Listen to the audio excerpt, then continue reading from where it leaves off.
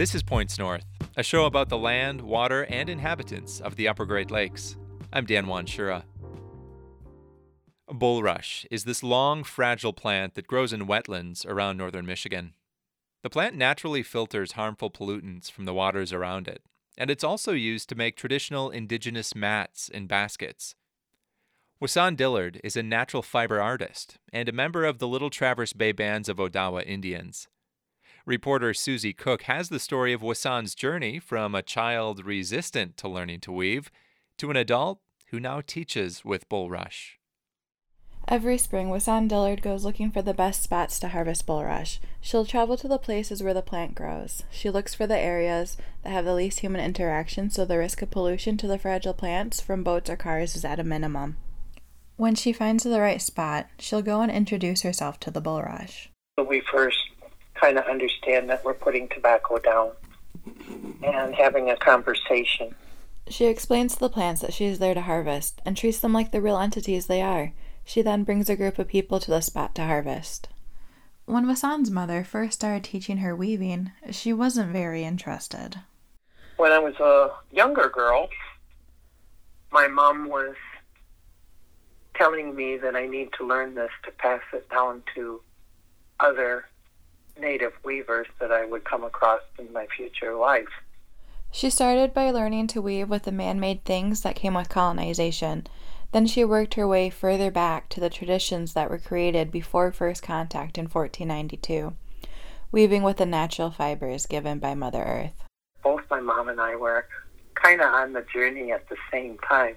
She says it was like a time warp, and she found herself growing to love it.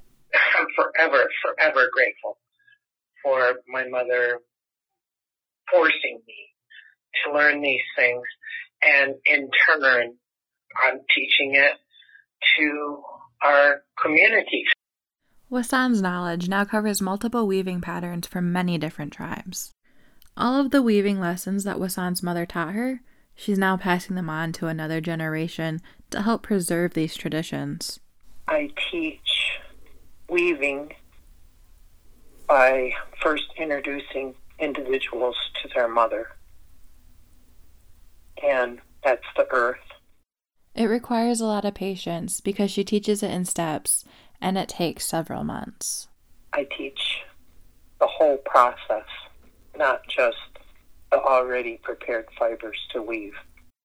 Wasan's lessons are hands-on, from the way you hold your body while harvesting to how to hold the knife. Although these lessons aren't for everyone, she's willing to share her knowledge with any Indigenous person who wants to learn and regain a connection with their ancestors, but she's protective of sharing it with non-Indigenous people because it can be easily exploited. I'm a bit protective about the technical knowledge, but at the same time, I'm in a big hurry to create more instructors. As a previous student of Wasan's, I share that same protectiveness, so in this story I will not give away her whole process. But what I will say is that Wasan hopes her students leave with a strong connection to their ancestors. The very first process is to help them identify the presence of ancestors that they might not even know had existed in their bloodline.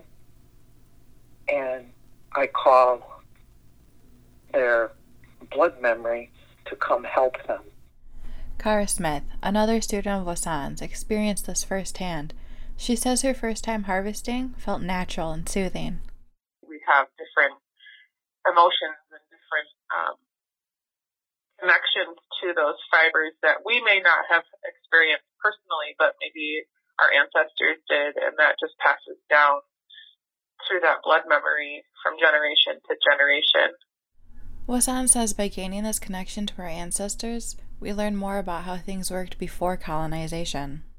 The women that developed these techniques, that discovered them, these have been passed down from ancestors that I no longer know their name. They're so far back, but yet I remember them through the weaving. For Interlochen Public Radio, I'm Susie Cook.